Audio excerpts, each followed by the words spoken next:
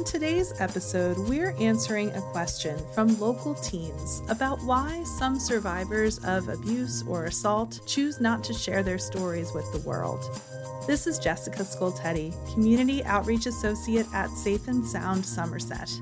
We are Somerset County, New Jersey's lead domestic and sexual violence response organization, providing services to survivors at no charge for over 40 years.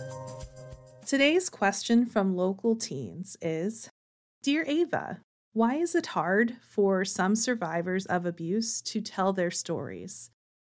Every survivor of domestic, dating, and sexual abuse is different, so their reasons for not telling their stories change. In the era of #MeToo, where more people, especially women, are coming forward to say that they have been harassed, assaulted, or abused, there are others who have decided to stay silent. Here are 8 reasons why survivors might not share their stories. Number 1, it's not safe. They might still be in a situation where someone is threatening themselves, their children, their family, their friends, or their exes. Plus, if this person has left an abusive relationship, exes can be abusive too, so they still might feel unsafe. Number 2, they might love the person who has harmed them. They don't want to harm this person by telling the story. Number 3, survivors might feel that people still won't believe them.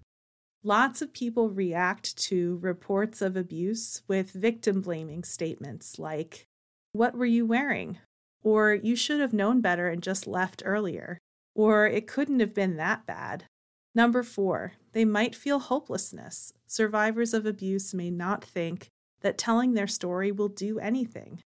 Number 5, survivors might feel shame, regret, sadness, or anger, and don't know how to or want to express that into words.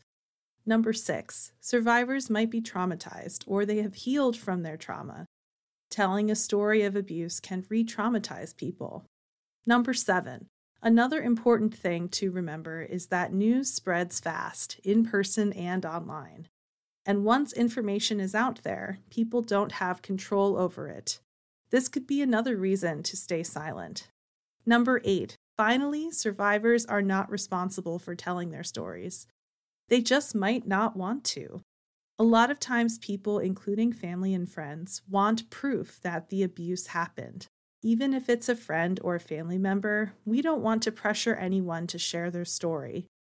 Today's society might have us believe that we have to be fact finders and know the details of what happened in order to believe someone, but that's not our job. The time may come when fact finding is necessary, like if this person is looking for services to heal their trauma, get a restraining order, or go to court. But generally, people don't need to share their stories with the general public unless they want to.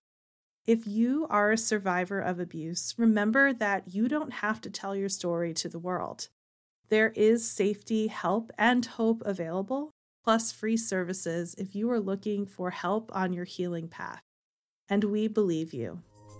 To speak with an expert about dating violence, call or text the Safe and Sound Somerset 24/7 confidential hotline at 866-685-1122 for supportive listening, information, and safety planning. Want to ask Ava a question? Visit our website at www.safe-sound.org/ask-ava. Thank you for listening today. Join us next time here on Ask Ava.